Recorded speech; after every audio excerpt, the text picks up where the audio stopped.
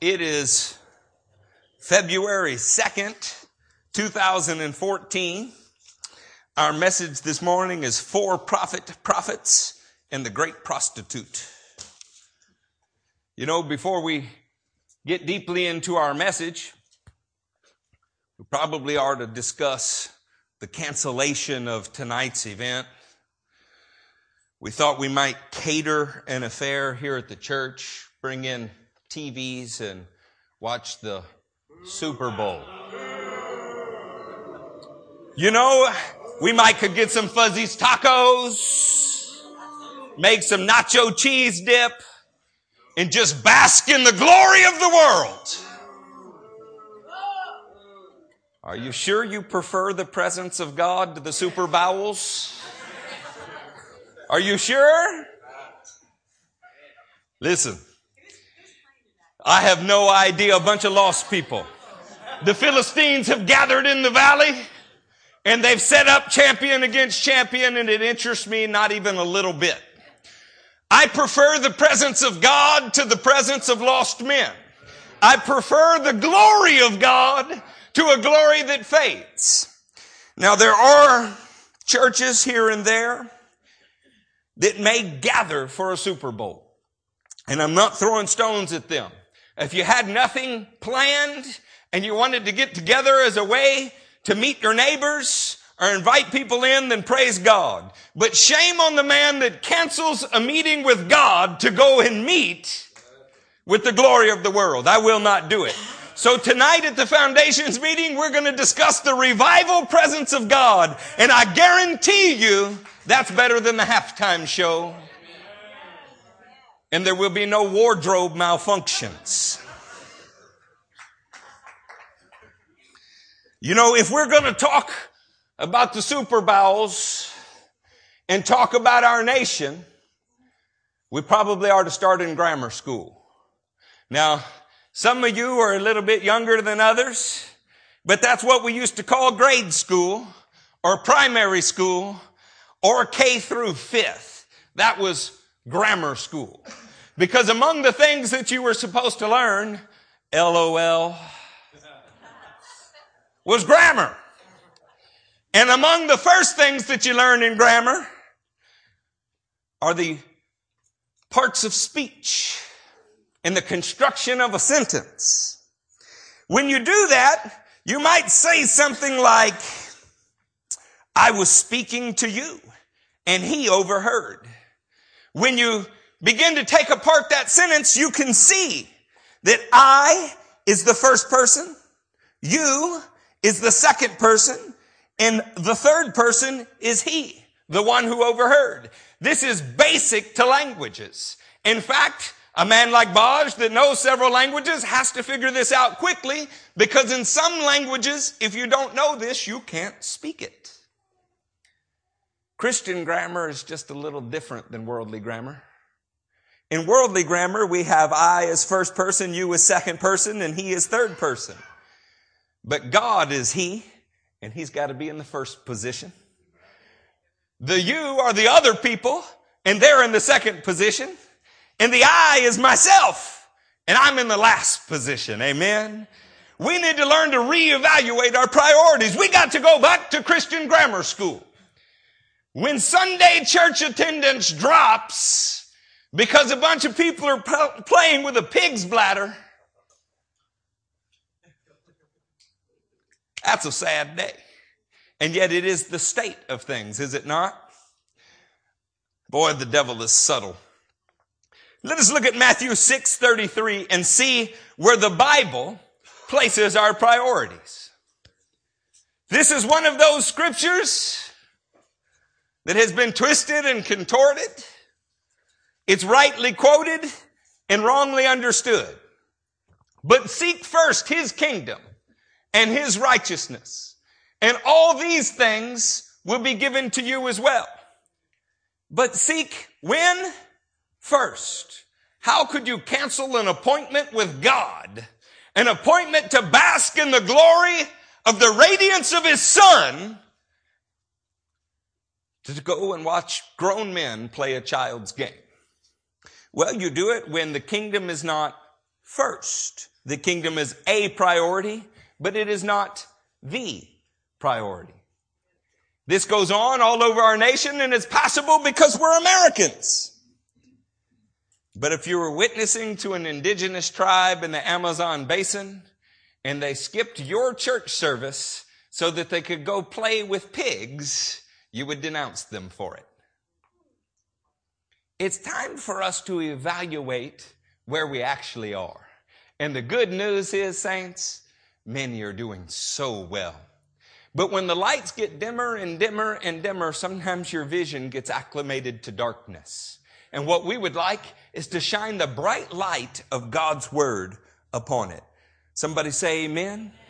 Let's talk for a minute about spiritual migration. You know, Genesis 3:1 says that the serpent was more subtle, or NIV says more crafty than the other animals. This word in Hebrew has to do with a kind of premeditation, a kind of manipulation. It's arum. And if arum is used in a good way, then you're a prudent man. Someone who has thought and calculated and made wise decisions. If arum is used in a negative way, then it's cunning. It's calculating. It's scheming. Did Paul not tell us to be aware of the devil's schemes? All right, are y'all awake this morning? Did Paul tell us to be aware of the devil's schemes? What started in first century Judea as a body, as a fellowship of believers, got exported to the Greek world. And as it got exported to the Greek world, it became a philosophy. It's a subtle change. We start with a community of believers and we end up with a like-minded group of people who believe certain things. As it moved from the Greek world after the 2nd and 3rd century into a kind of Roman institution, the 4th century institutionalized Christianity. So what started as a body moved to a philosophy and ended up as an institution. By the 5th to the 15th century, 1,000 years of darkness, the church had been transformed into an empire in medieval Europe. As we move to this continent after the Reformation in the 19th century, the church has become, in the 19th century, an educator. The first textbooks in our schools were Bibles. The first colleges in our nation were seminaries. As you moved into the 20th century, the educator became an entertainer. Nobody would listen if you weren't exciting. Let's go find new and exciting ways to share old truths. But we're not in the 19th or the 20th or the 1st or the 2nd century. Our century so far in these 14 years is marked by the church as an enterprise. The church has become a business. The church is franchised on every corner, just like McDonald's. Move people in, move people out, move money from their pockets to your plates. It's completely self-centered. The church has become consumer-oriented. When we think of this kind of spiritual migration, there was a book written in the 90s about the year 2000. It's written during the 90s, projecting the year 2000. It was called The Frog in the Kettle. A statistician named Barna wrote it. And he was noticing in all the years of his life that he had collected data, he was seeing small but incremental changes every year. And society was failing to acknowledge the changes because they were happening slowly. And he said, you know what? This is the same phenomenon that works with reptiles. If you throw a frog into a boiling pot of water, he jumps out, perceiving the danger to his life. But if you put him in lukewarm water and turn it up a degree every hour, he will sit there until he boils to death, never having perceived the danger. There's a spiritual migration that's been going on from Judea all the way to the 21st century. That spiritual migration has turned the body of Christ into an enterprise. Turn with me to Proverbs 23 and be in verse 4. Say there when you're there.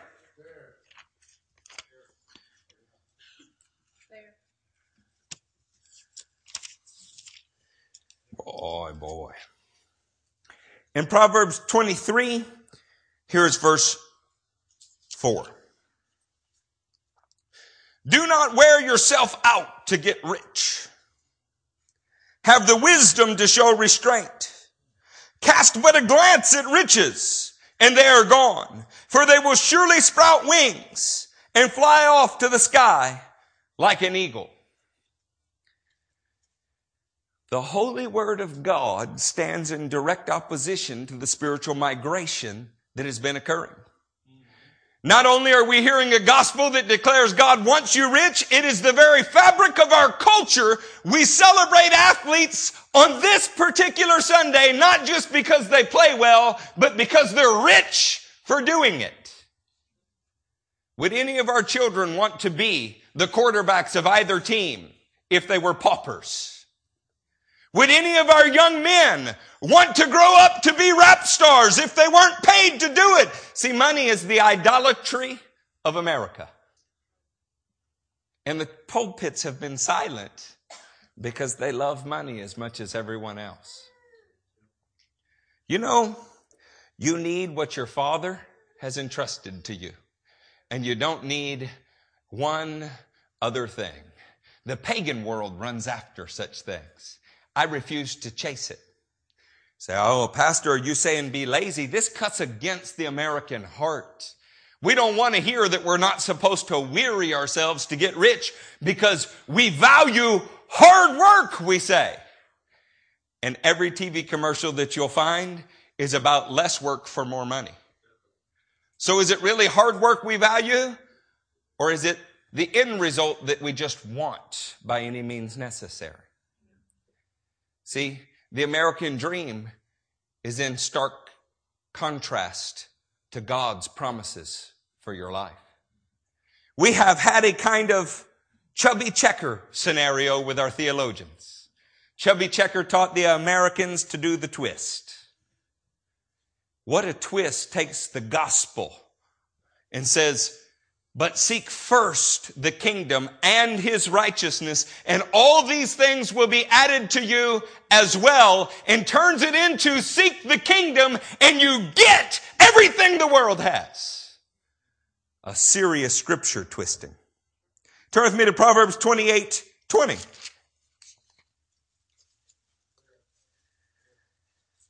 A faithful man will be richly blessed, but one eager to get rich will not go unpunished. Is this or is this not the word of God? And yet, nearly every book that is popular today, nearly every pastor who is popular today, includes in every sermon a substantial portion about God's blessings for the businesses in the church. As if the only reason a man with a business would come to a church is if God would bless that business. Do we serve God for secondary gain? Or do we serve him for the excellency of his character, his greatness, his outstanding right arm? If he never did another thing for you in your life, would you still love him? Or is your love for him conditioned upon what you believe he will do for you in the future? How about Matthew 19? Let's find verse 23. Then Jesus said to his disciples, I tell you the truth, it is hard for a rich man to enter the kingdom of heaven. If Jesus said that it is hard, in fact, he says again, I tell you it is easier for a camel to go through the eye of a needle than a rich man to enter the kingdom of God. Then why could we want so badly to be rich and idolize those that are? I can think of a guy with a really strange haircut. He's famous from Manhattan. Theme song to a show used to be Money, Money, Money. What's he famous for other than being rich? What's he famous for? Most people don't even know what business he's involved in. And if you do know that he's in the real estate business, have never been to any of his properties. You know what we know? We know he's got stuff. And people want it. That's not what the kingdom is like. But you hear these for-profit prophets, and they have presented the gospel in a way that says, if you make Jesus a footnote to your life, then the text of your life will read money, money, money. And I think they've turned the church into something other than what it was in Judea, because I can't find anything remotely like that in Jesus' teachings. And you say, well, that's them. It's not us. Hang on with me for just a few moments. How about 1 Timothy 6, 9 through 11? We're going to weed through some of the hard scriptures and see if we can make our point. Are you still with me this morning? I've already stepped on Super Bowl land money, so by the end of this, you probably want to shoot me. I'm not entirely opposed to money. I enjoyed very much playing poker with the guys the other night. There was a $10 buy-in and a $10 rebuy. Is that right? Yeah. Yeah, and if you don't know what that means, then praise God. What it meant to me was $180 went to orphans. That's what it meant. 100% of the proceeds. I'm not opposed to people accumulating money if the accumulation of the money is for God's purposes. But how many men say, I'll accumulate it for God, and then it becomes for them? When we're not faithful over the small things, what makes us think we'll be faithful over more? I've been a pastor now a while. Do you know how many men in their 20s have told me God wants them to be successful in business? Because when they're successful in business, they'll fund ministry around the world. The problem is they weren't funding ministry with the money that they already had. It's near 100%. I mean, almost everybody that has ever told me that failed to be faithful with what God had already given them, but was sure that when God gave them more, they would be faithful with that. It's almost like saying, after I gets mines, what's left over, I give you, God. Is that what God is to us? We tip Jesus. We give Jesus our leftovers. In 1 Timothy 6, verse 9, people who want to get rich fall into temptation and a trap, and into many foolish and harmful desires that plunge men into ruin and destruction. What part of that makes you want to jump up and down and say, give me some? Do you believe it's true or not? I mean, do you? Because when you leave here, every radio advertisement, every billboard, every commercial, every book is all going to be aimed at the same thing, tempting you with the lust of the eyes, with the pride of life. It's going to be saying you can have this and that, and you can have them together, and after all, God wants you to. But Jesus said it's hard for the rich. I've known a few rich men who did it very well. And you know how you know a rich man who does it well? His pride is not in his things. And he's generous beyond description, but nobody would know it. You may never have met anybody like that because they're rare. They are rare. How about this one? 6:17 through 19. 1 Timothy 6:17 through 19. I skipped the famous scripture about the love of money as the root of all kinds of evil because you should know it. Here comes the 17th verse. Command those who are rich in this present world not to be arrogant, nor to put their hope in wealth, which is so uncertain, but to put their hope in God, who richly provides us with everything for our enjoyment. Does God want you to enjoy things? Does He provide you with things to enjoy? But when you want to get rich, you fall into a trap. You know, I worked for a company called UC Lending, and I worked for them in the mid-90s. And UC Lending gave employees, after many years of service, employee stock options. And many people completely put their retirement in the employee stock options. It was trading the day that I got there for $58 a share. And people were so happy because they had been awarded them when they were worth far less. The problem is the day that I left there, they were worth 58 cents a share. Is wealth fleeting? The people that I've known that had the most money watched it daily. They cared for it. They nursed it. They had sleepless nights over it like it was a child.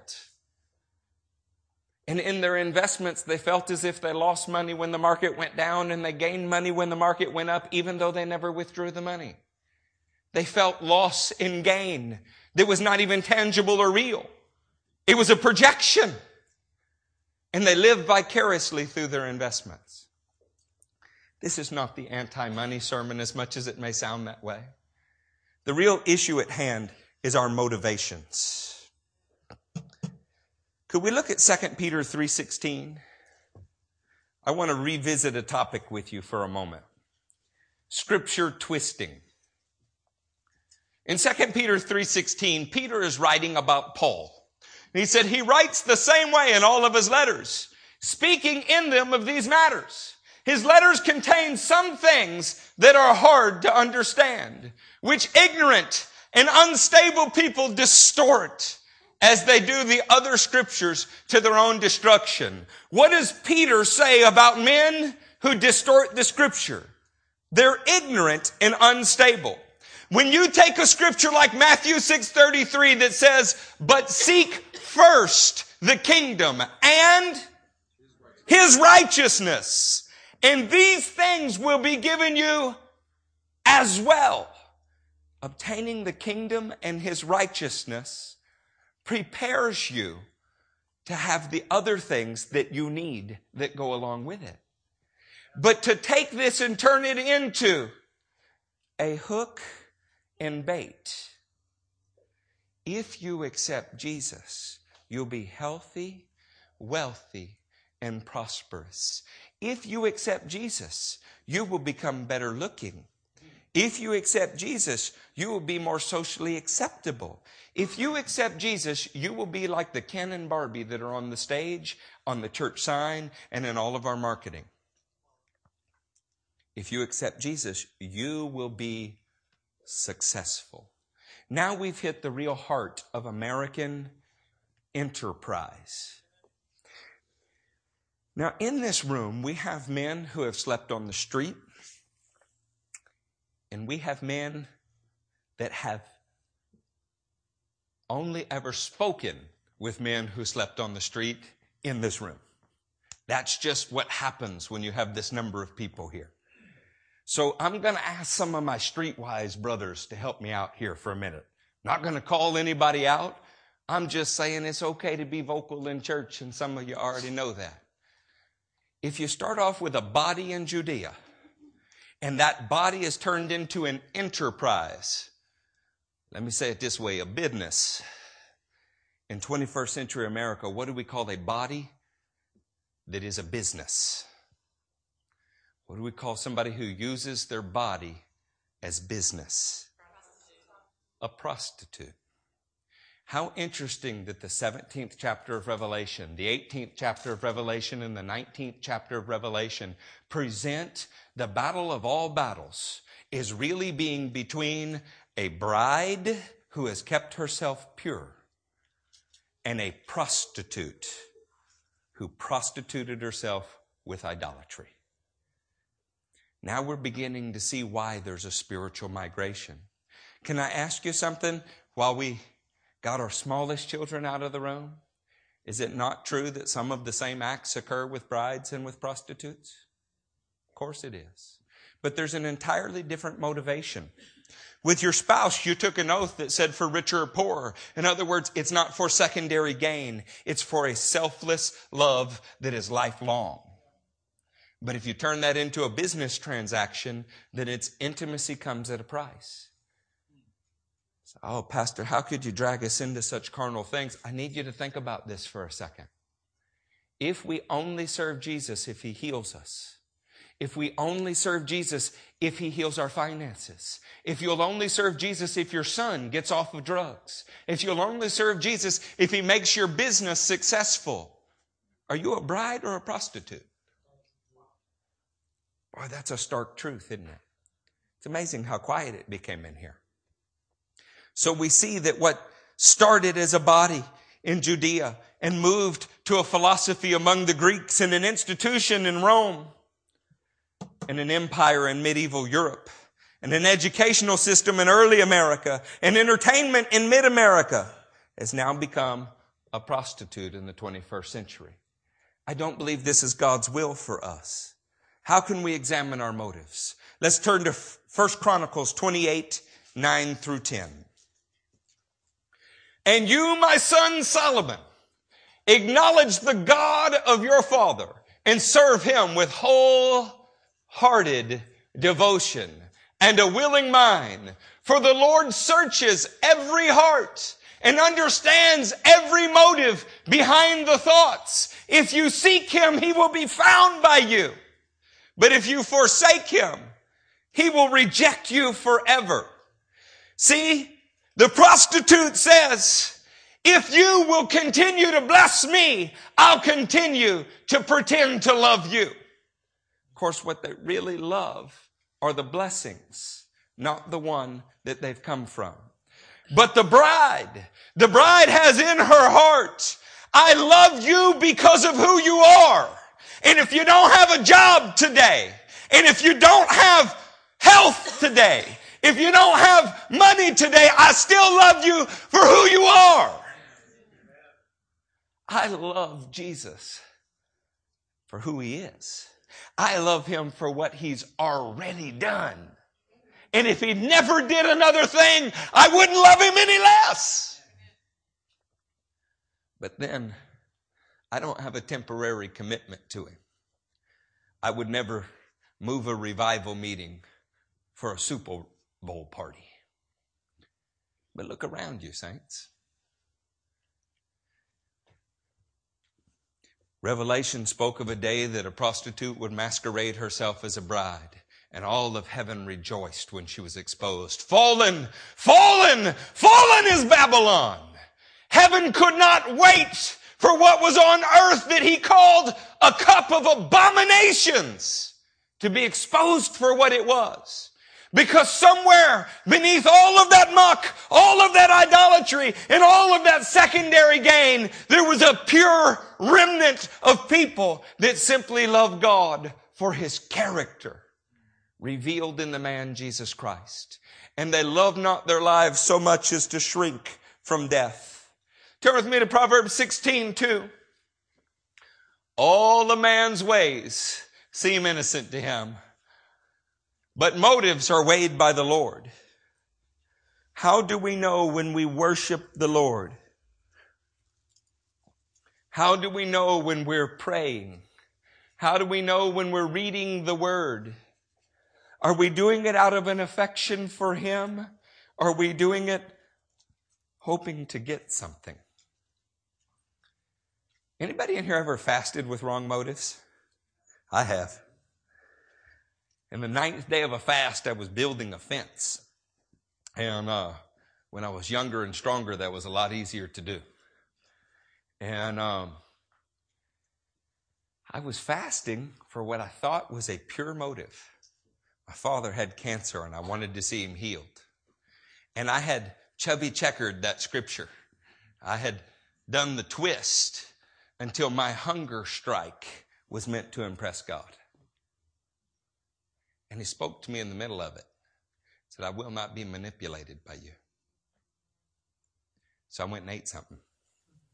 It was a glorious croissant. Al, you with me back there? It's about 40 ounces of milk. You know what? My father lived another 25 years. God is not interested in you serving him for secondary gain. You know what kind of fast he would have honored? Lord, I can't handle these pressures. I love you and I'm concerned for the injustice in my brother, and I want to spend that time worshiping you. I want to show you where my heart really is. He would have honored that. But don't they look exactly the same from the outside perspective? You can't tell the difference between religion and relationship to save your life unless you're the man. But the Holy Ghost will show you. See, I thought when I was studying the book of Revelation that the whore of Babylon and the righteous bride of Christ were such a gulf apart that never should the two meet and never could they be intertwined. And I realized I had a little bit of both in me sometimes. I love the Lord and I love the things that He does for me. And they creep into my motivations if I'm not careful. We need to examine our motivations. Do you serve the Lord because of what He will do for you, or do you serve Him because of what He's already done? See, here's the difference. If you serve the Lord because of what He's already done, you are grateful. If you only serve the Lord for what He will do, you know what you are? Angry and spiteful until He's done it. Because you've turned Him into your cosmic genie, your Coke machine in the sky who delivers orders for you. Say, but it's worked some so far. He is so merciful. Is there a difference between the way Judah at nearly 17 years old asked for food and the way Gideon Hall asked for food? Of course there is. A good father knows that they both need it, but he would expect one son to ask in a certain way with a certain heart, and the other he would forgive for being an infant still in his diapers. Do y'all want to grow in Christ? Yes. Oh man, do I want to grow in Christ. Let's look at 1 Corinthians 4, starting in verse 5. Say there when you're there. Therefore judge nothing before the appointed time. Wait till the Lord comes. He will bring to light what is hidden in darkness and will expose the motives of men's hearts. At that time, each will receive, what's it say? His praise from God. Whose praise? Ours. His praise from God. Paul was anticipating a bride of Christ that loved Him so much that her actions were motivated by something pure, something sincere, not secondary gain. So he could say, you can reserve judgment of each other. There'll be a day when your motives will be exposed, and what will you receive? Praise. He was not anticipating a bride who would be punished like a prostitute. He was anticipating a bride who had kept herself pure, and she served God out of a pure devotion, not out of a need for secondary gain. Is the scripture true in Matthew 6:33?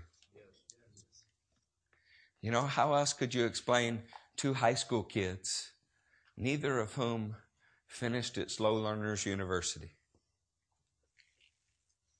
I majored in Chick-fil-A. Oh, you're upset over SLU. It's Louisiana. What do you want to wear? 50th and everything. I majored in Chick-fil-A. What I was most known for in high school are things that I can't say now because it's shameful to speak about things done in darkness. How else do you explain where God has taken me from too? But if He still had me in a one-bedroom flat where we were praying for our physical safety at night, I wouldn't love Him any less. How does the gospel of health, wealth, and prosperity preach in India? I'll be there Wednesday night. How does it preach there? You know what's shocking? There's such a satanic power behind it, it preaches very well. It turns out poor people want to get rich too. It turns out that when men stand and say, this is what God wants for you, and if you don't have it, it's because you're not living God's way. And if you'll just live God's way, then you'll get all of this behind door number 7. Turns out people flock to it in droves. But then what happens the first time they pray for a relative and they die? What happens the first time they get fired for their faith rather than promoted to health, wealth, and prosperity? What happens? Does it matter how we present the gospel? Does it matter what our motives are? God weighs them, saints. He cares. You know, I want Him to be proud of me. Do you want Him to be proud of you? I watched an advertisement for a that's not right, a ministerial program. It was on Facebook yesterday. And they promised that God would take you from nowhere and make you a success in business. And look, He did it for me. He'll do it for you. And what can I tell you, saints? Do it. It was the message. And I realized how dangerously close the truth is to this lie. The truth is, He does take David from the pasture and He does put him in the palace. And He kills Philistines all along the way. And if the only reason that David had ever served God was to get to the palace, then it wouldn't have been serving God at all. Can y'all hear the difference in those statements? Let's talk body for a minute. 1 Corinthians 12:27 speaks of the body of Christ. This is where this thing began, as a body. Now you are the body of Christ, and each one of you is a part of it. We're supposed to be members connected in the body. We're supposed to be an interactive fellowship of believers. That's how this began. You never hear Jesus stand up and say, I fed you 5,000 fish today, and if you follow me tomorrow, I promise a return of 7,000 fish. He never promised that. And yet, it's an accepted fundraising practice of the church now on every Christian station, every radio station, and nearly every large ministry to promise people a return on their sacrificial offering to God. It's not really sacrificial if you're promised a return, is it? But we know about God that when we sacrifice, He does entrust us with more, don't we? Do you see how so? What's the difference then? All right, men, I'm going to hurt your feelings here for a minute. How many of you are married? Raise your hand if you're married. I'm only talking to you married men. If this applies to you single men, I expect to see you at the altar. So you squeeze up next to your honey, right? Throw your arm around her. You tell her how pretty she looks today. Kind of stroking your fingers through her hair. You say, oh, honey, does your back hurt? And you just gently kind of want to massage her shoulders only because you love the character of God that's in the woman. You got no other thought in your mind. Now, how does that get laughter on a Sunday morning? I know how it gets laughter on a Sunday morning. I know. I'm not trying to be crass, and I'm certainly not trying to be carnal while I'm preaching. I'm trying to tell you that only the Word of God is capable of separating the motives of our heart. And ultimately, our love for Jesus is not pure if it is manipulative. Do you pray harder when you're in trouble? Of course you do. Don't lie. Of course you do. But that reveals something about our heart, doesn't it? I'm not here preaching to people that I think are a prostitute. That's not it at all. I'm preaching to people who are trying to walk as a pure virgin bride among a land that has accepted prostitution as if it were the bride. And I want you to be able to see the distinctions because God is moving in my heart that the refining process must increase. Can y'all say amen to that? Amen. Okay, let's move from the body to the philosophy. Colossians 2:8. Say there when you're there. A body in Judea, a philosophy by the time it reached Corinth, the Greeks. And now we're reading in the book of Colossians. See to it that no one takes you captive through hollow and deceptive philosophy, which depends on human tradition and the basic principles of this world rather than on Christ. This word, basic principles of this world, is one Greek word, that whole phrase. It's a stoicheia. And it means the basic building blocks of the corrupted world. You know where this comes out? Things like, well, in the business world, it's dog eat dog. No, you just identified a basic building block of lost society. What happens when the church begins to adopt those principles, though? You're mad that a church has opened across the street because they might steal sheep. Now we compete just like businesses do. You have a running feud. Let's just say a Baptist church and Church of Christ. Could be anywhere, but I happen to be thinking of Sugar Land, who are spending more money every year to outdo each other's steeple because, after all, that's what's important. What happens? How's that any different than men competing to have their name on the tallest building? Do you see how subtle these are? But it starts off just, if we have a steeple that's high enough, everyone will be able to see it and they'll come to our services and we want to impact them for Christ. But that's not where it finishes.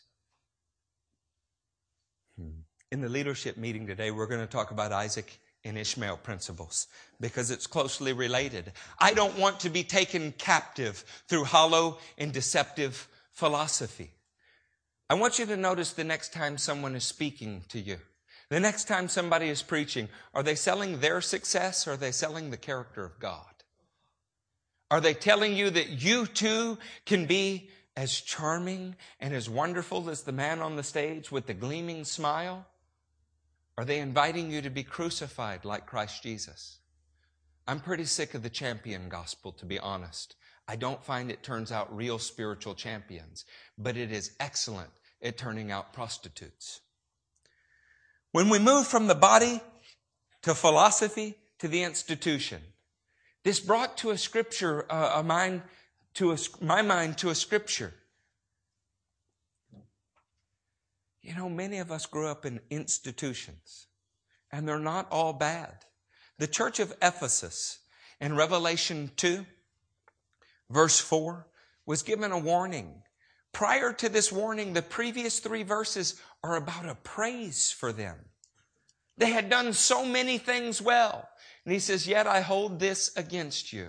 You have forsaken your first love. And then they get a stark warning. Remember the height from which you have fallen. Repent and do the things you did at first. If you do not repent, I will come to you and remove your lampstand from its place. Think about the migration, friends. The migration went from an interactive body that was connected and God dwelt in to more of a intellectual ascent to philosophy. To finally an institution built on the right ideals, but in danger of losing God's presence altogether. Have you never seen that? Drive around. It's such a subtle thing. Are all institutions wrong? Of course not. This one, the church at Ephesus, after some 70 years, was combating the work of the devil. But they were in danger of losing their first love while they did it. And they were warned. You mean they could be doing the right work even? And the motive of their heart be fading? Apparently so. Do you not see a correlation between warnings in the first century and warnings in the 21st century that are needed? You know what the defense all of the time for the champion gospel is? But they do good things. Well, let's apply that test to the Mormons. Do they do good things? In the daylight they do. How about the Jehovah's Witness? They got great marketing. You know, when you Google the term business and gospel, the first 9 results have to do with gospel business associations, and the 10th result under Google is a book on how to apply biblical principles to your business. And when you read the introduction, you find out that's just window dressing. It's actually the other way around. It's how to apply business principles to your Bible. It calls evangelism a marketing campaign. And you know what? Nobody sees anything wrong with it. And do you know how they advertise the book? It can be read in an hour and is easily digestible. Is this what we want? An easily digestible hour. It's not what you want, and I know that. But did you ever think we would get to a day where an hour and a half was a long sermon An hour was a long sermon. Anything over 29 minutes, a long sermon. What's happening? The bride of Christ needs to stand up. We need to say no. We love the excellency of his character and we won't trade it for Philistines. When we think empire, when you think of medieval Europe in the church in that day, look at Colossians 2. We're going to see verse 20. We're going to go all the way through 3:1 with this one. Say there when you're there.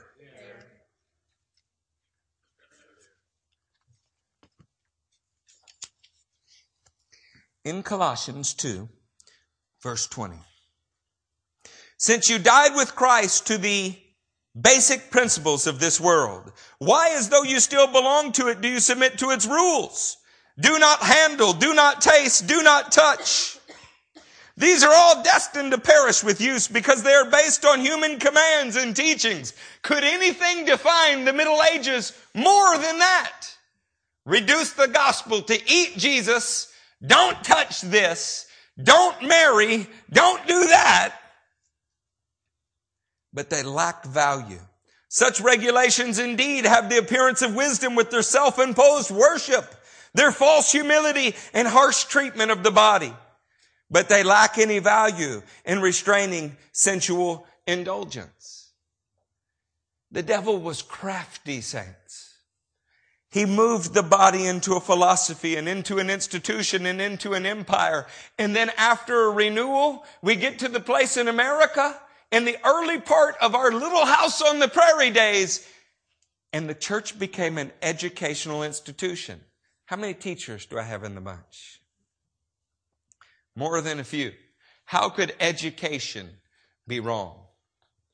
Well, Ecclesiastes 12:12 says, be warned, my son, of anything in addition to them. Of making many books there is no end, and of study it wearies the body. And the 13th verse goes on to warn Solomon. Now all this has been heard. Here is the conclusion of the matter. Fear God and keep his commandments, for this is the whole duty of man. What is an educational system without a heart transformation? It's a man who knows all the right things to say, but none of them are found in their lives. We can write books about Jesus until the cows come home. Those of you that went to Romania with me actually know what that means. You can do it all day long. But if it doesn't result in a fear of God and a transformation of your heart, then we're still off base. Well, what about entertainment? What could be wrong with the entertainment gospel? I mean, the gospel's not supposed to be boring, right? In Judges 16:25, I want you to consider this and marvel at the irony in this. While they were in high spirits, they shouted, bring out Samson to entertain us. What are you talking about, Pastor? You've lost your mind. You're mixing metaphors. Catch this. If we need a holy man of God on the stage as our champion and our hero to entertain us, who does that place us as in the story? The Philistines that he's waiting to bring the entire system down on their heads. See, when we raise up for ourselves champion entertainers rather than correcting, scripture training pastors, we become like the Philistines, marveling at the things of God, excited, wanting to make sport of them. And God wants to cause that system to crash down on our heads because it's not of him. Does attendance drop in XYZ church if the great man who founded the great building is not there? You know, David Wilkerson founded Times Square Church in Manhattan. And I admire him. A lot of people don't like him, but, you know, a lot of people don't like a lot of things. I think he had a heart after God. I think he was broken by the sin of America and moved by the righteousness of Christ. You know, he refused to announce the speaking schedule of the church because he found out that if he was not speaking, less people came, and he thought it was idolatry. And so he refused to let it happen. Are you coming to meet with David Wilkerson? Are you coming to meet with the presence of God? Do you see how secondary gain creeps in? I once had a relative that missed a service, and they thought they were complimenting me. They said it was because I wasn't preaching. I said, so you've been coming all of this time to impress me? I'm not impressed. Consequently, they showed me. They stopped coming even when I'm preaching. But it does reveal a secondary gain issue, doesn't it? If your motives are tried, do you want to be found true? Because I want to be found true with all of my heart. Let's do this. Let's look at Isaiah together. Say there when you're there.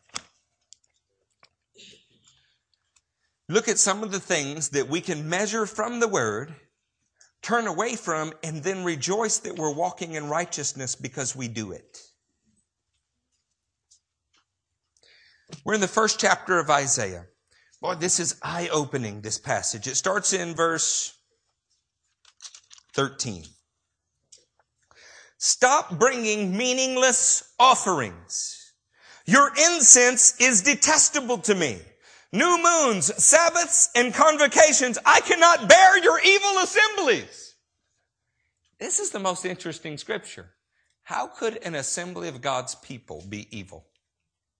And how could he say stop bringing sacrifices? Who asked them to bring sacrifices in the first place? He did. Do you mean you can be doing a right thing and have a wrong motive and God call it meaningless? Yes. He called their assemblies evil.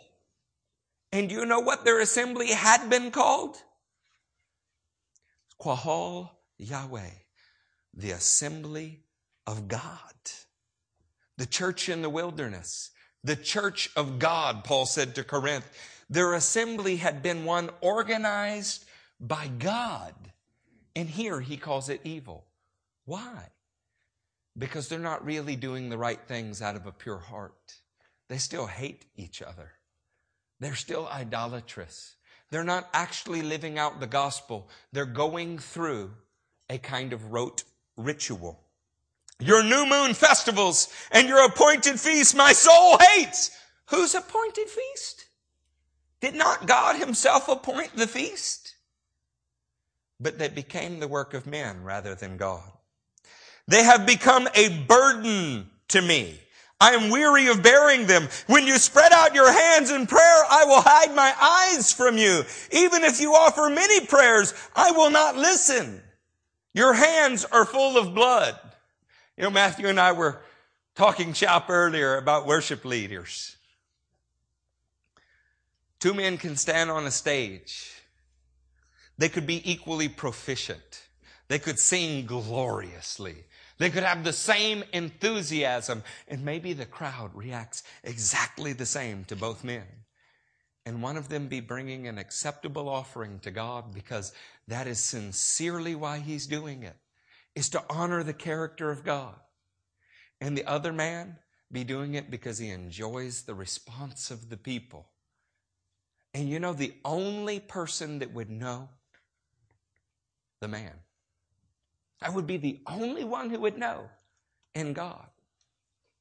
This is why Paul said, don't judge these things before the appointed time. God will judge the motives of each man's heart, and he will receive his praise. Paul assumed the best motive. To the Philippian church, he said, well, even if the gospel is being preached out of false motives, at least it's being preached. And that sounds so tolerant. It's not tolerant. You know what it is? It's completely acceptance of the day that God will judge the great prostitute. That's good for everybody except who? The great prostitute. Is not the gospel founded on women like Mary Magdalene? coming to Christ and not being defined as a demon-possessed prostitute, but being defined as a faithful, loyal, loving follower of Christ, he takes prostitutes and turns them into pure brides. It's what he does. There's not a single one of us that started with pure motives. Not a single one of us that had the slightest bit of faithfulness inside of us. Not one of us. Isaiah makes that point going forward. He says, stop doing wrong, learn to do right. Oh, thanks, Isaiah. Is it really that simple?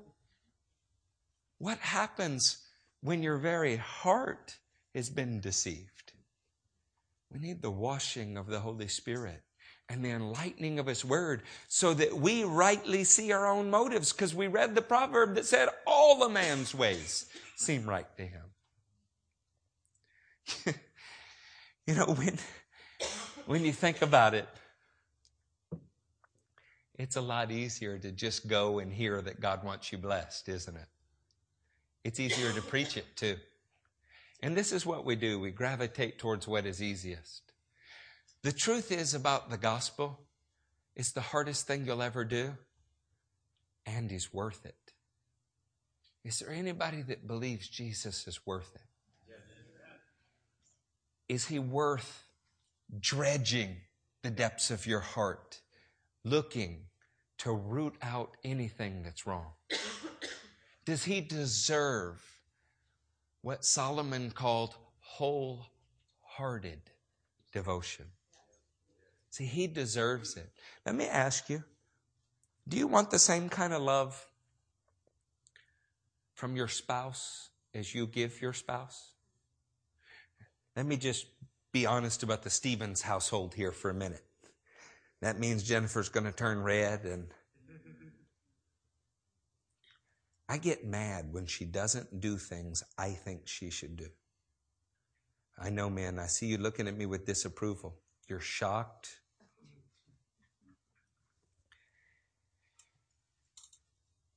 But if I don't do the things that she thinks that I should do, I think there should be mercy for that.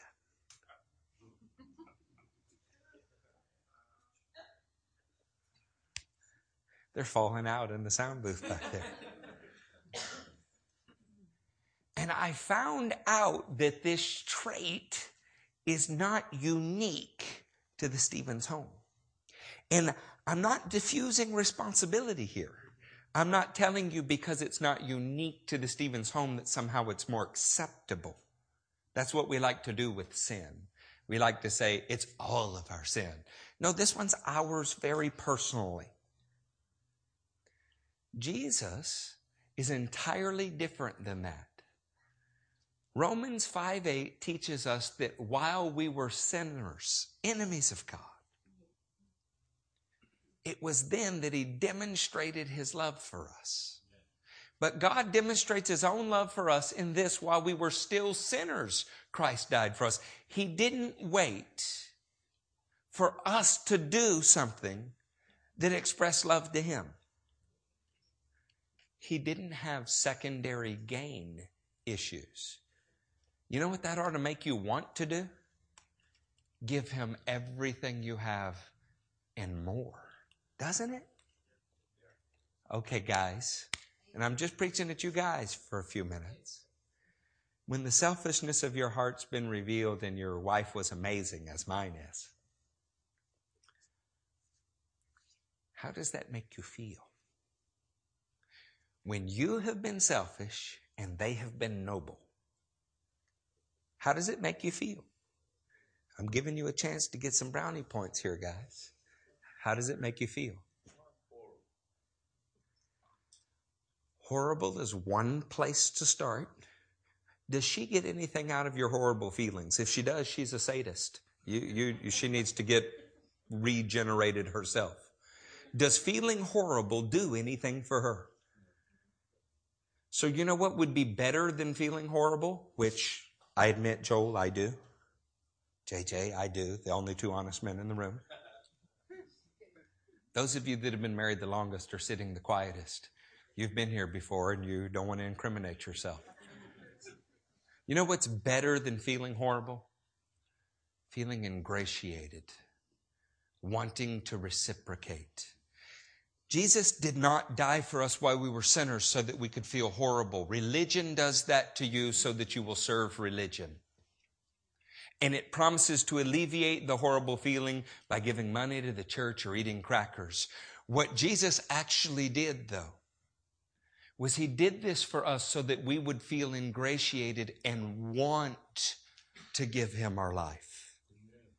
He did it to change the very motivations of our heart from being an external threat of punishment to being an internal desire to please the Lord. He removes from us a heart of stone and he puts in us a heart of flesh with his Spirit to keep his decrees. He puts in us a desire to keep his decrees. Turn with me to Exodus 34 and verse 15. Be careful not to make a treaty with those who live in the land, for when they prostitute themselves to their gods and sacrifice to them, they will invite you and you will eat their sacrifices. What bearing on earth could that have? Understand that our culture has already prostituted itself. We need to not make a treaty with wrong culture. We need to not say, well, we're in America and in America football reigns on Sunday. Because you've dethroned Christ and made yourself a prostitute to do it. We need to not give in to social pressure that is sin. Not all social concerns are sin. And I'm not saying all football games are sin. I'm not saying all Super Bowl parties are sin. If we didn't have a revival meeting and you had a Super Bowl party, I'd come to your house and bring dip and talk to you about Jesus while you stared at the screen. Okay? But to cancel revival meetings, how is that not prostituting ourselves? I say that one of the subtle ways the devil has tricked the church is by false treaties. Numbers 15:39 taught us how to war against it. You will have these tassels to look at, so you will remember all the commands of the Lord, that you may obey them and not prostitute yourself by going after the lust of your own hearts and eyes. God wanted us to keep his word in front of us because his word would judge the attitudes and thoughts of our heart. His word would help us delineate between what we wanted and what God wanted.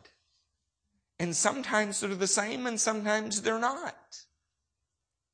Have you ever noticed how difficult it is to choose between two things that feel right? And yet it's not possible when they're in opposite directions. The Word of God will separate it out for us. Are you under the covering of a bride is covered. She's covered in the commands of God. They control her life. She lives under the shadow of her husband. A prostitute is free to roam and only returns to the covering when they want something. If you had to chart your spiritual life, would it be under the covering or would it be like on a tether, running as far as your tether could stretch and coming back when you ran out of food and water?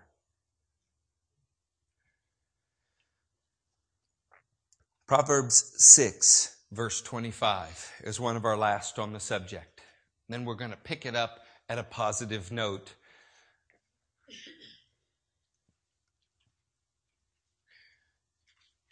Do not lust in your heart after her beauty, or let her captivate you with her eyes.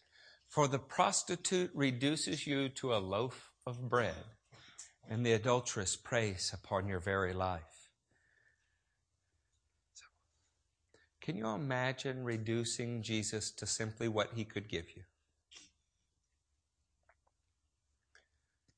To the house he could give you, to the car he could give you.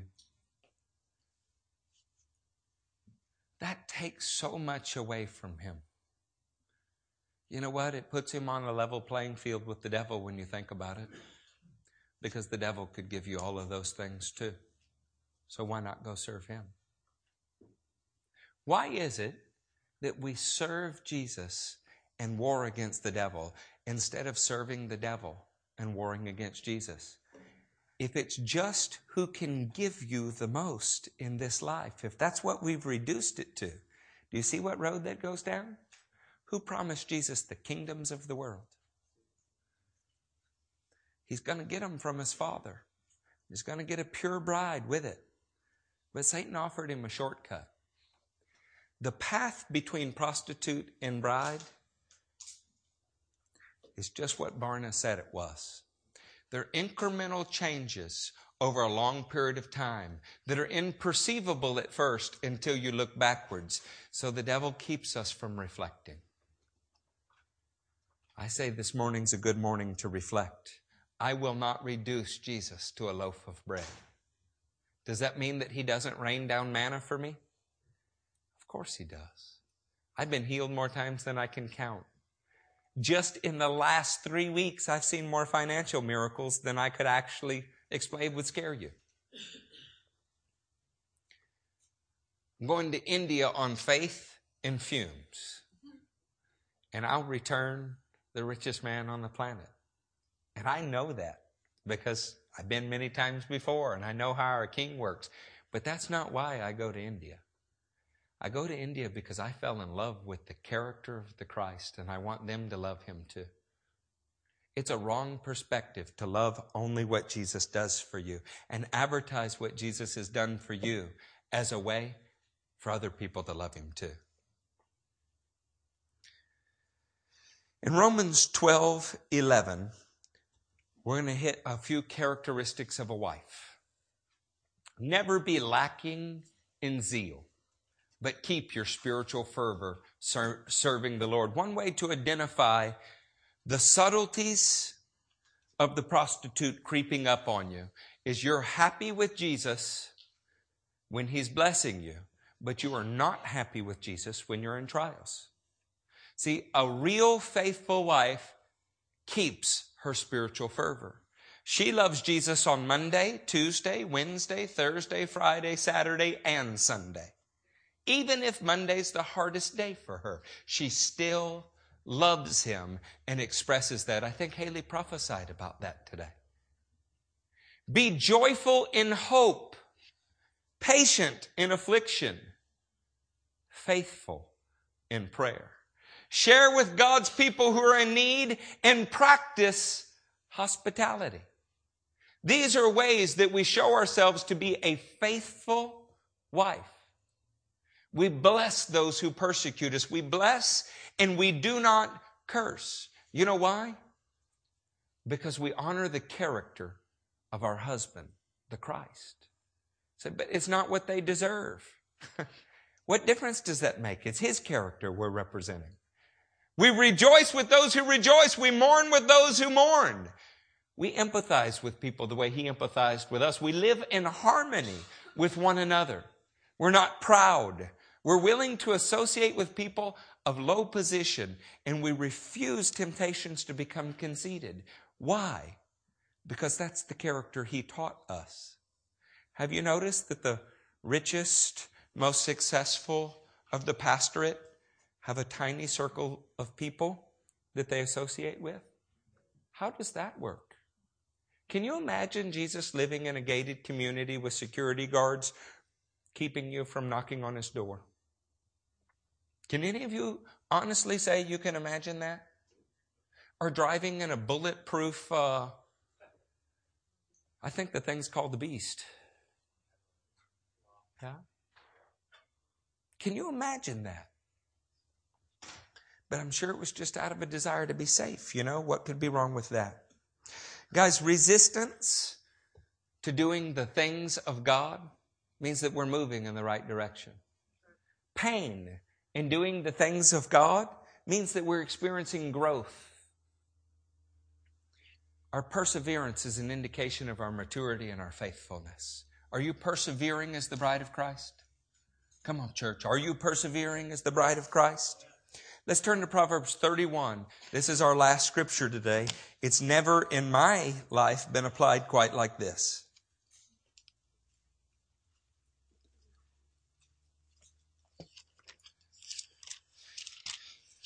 You know, the Lord saves people from every possible background. And I love it. Sin is sin. It all stinks. And what counts as the new creation in Christ. I know to my European friends, I seem barbaric. I mean, we like to cook our meat over fire. The bigger the truck, the higher the lift, the more horsepower, obviously, is better. Most of the time I carry a gun because I like them and not much other reason. And in most rooms of the house, we have guns that we clean and that we like, and they're heirlooms. I got one when I was 13 that I can't wait for my sons to get. And it's difficult for people to grasp that who come from other places. I understand that. It was difficult for me to wrap my mind around the idea that I wanted to be a wife of noble character.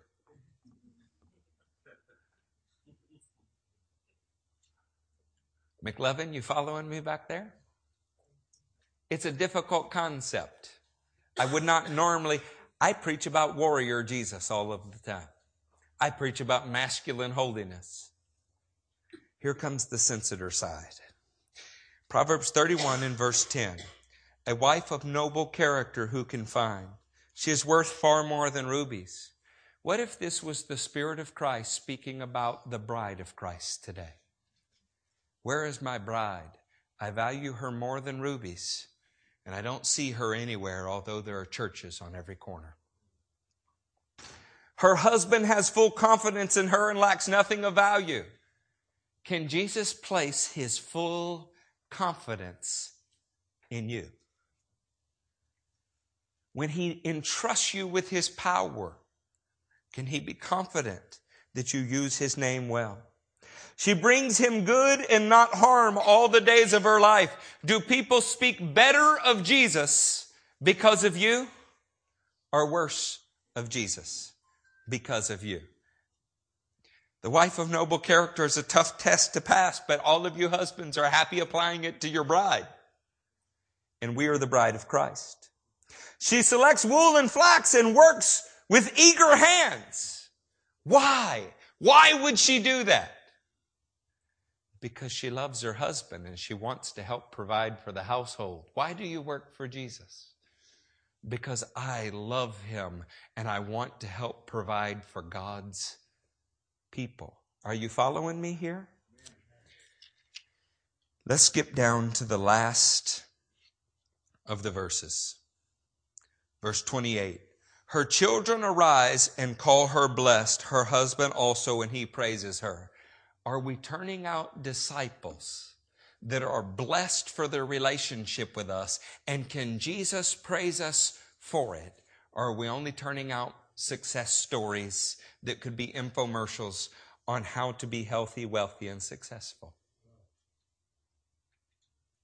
Many women do noble things, but you surpass them all. Could that be said about your devotion to Christ? Charm is deceptive and beauty is fleeting, but a woman who fears the Lord is to be praised.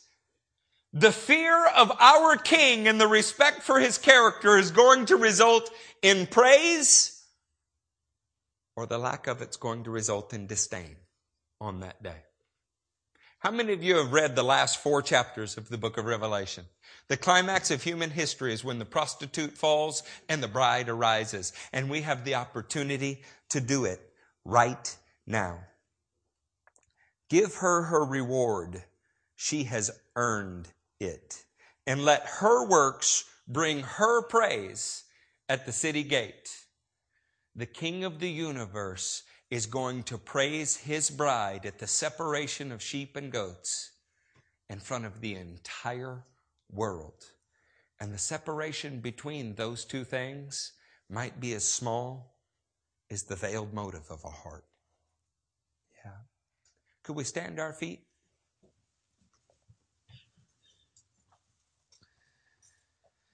Revelation 19:8 is what we're shooting for.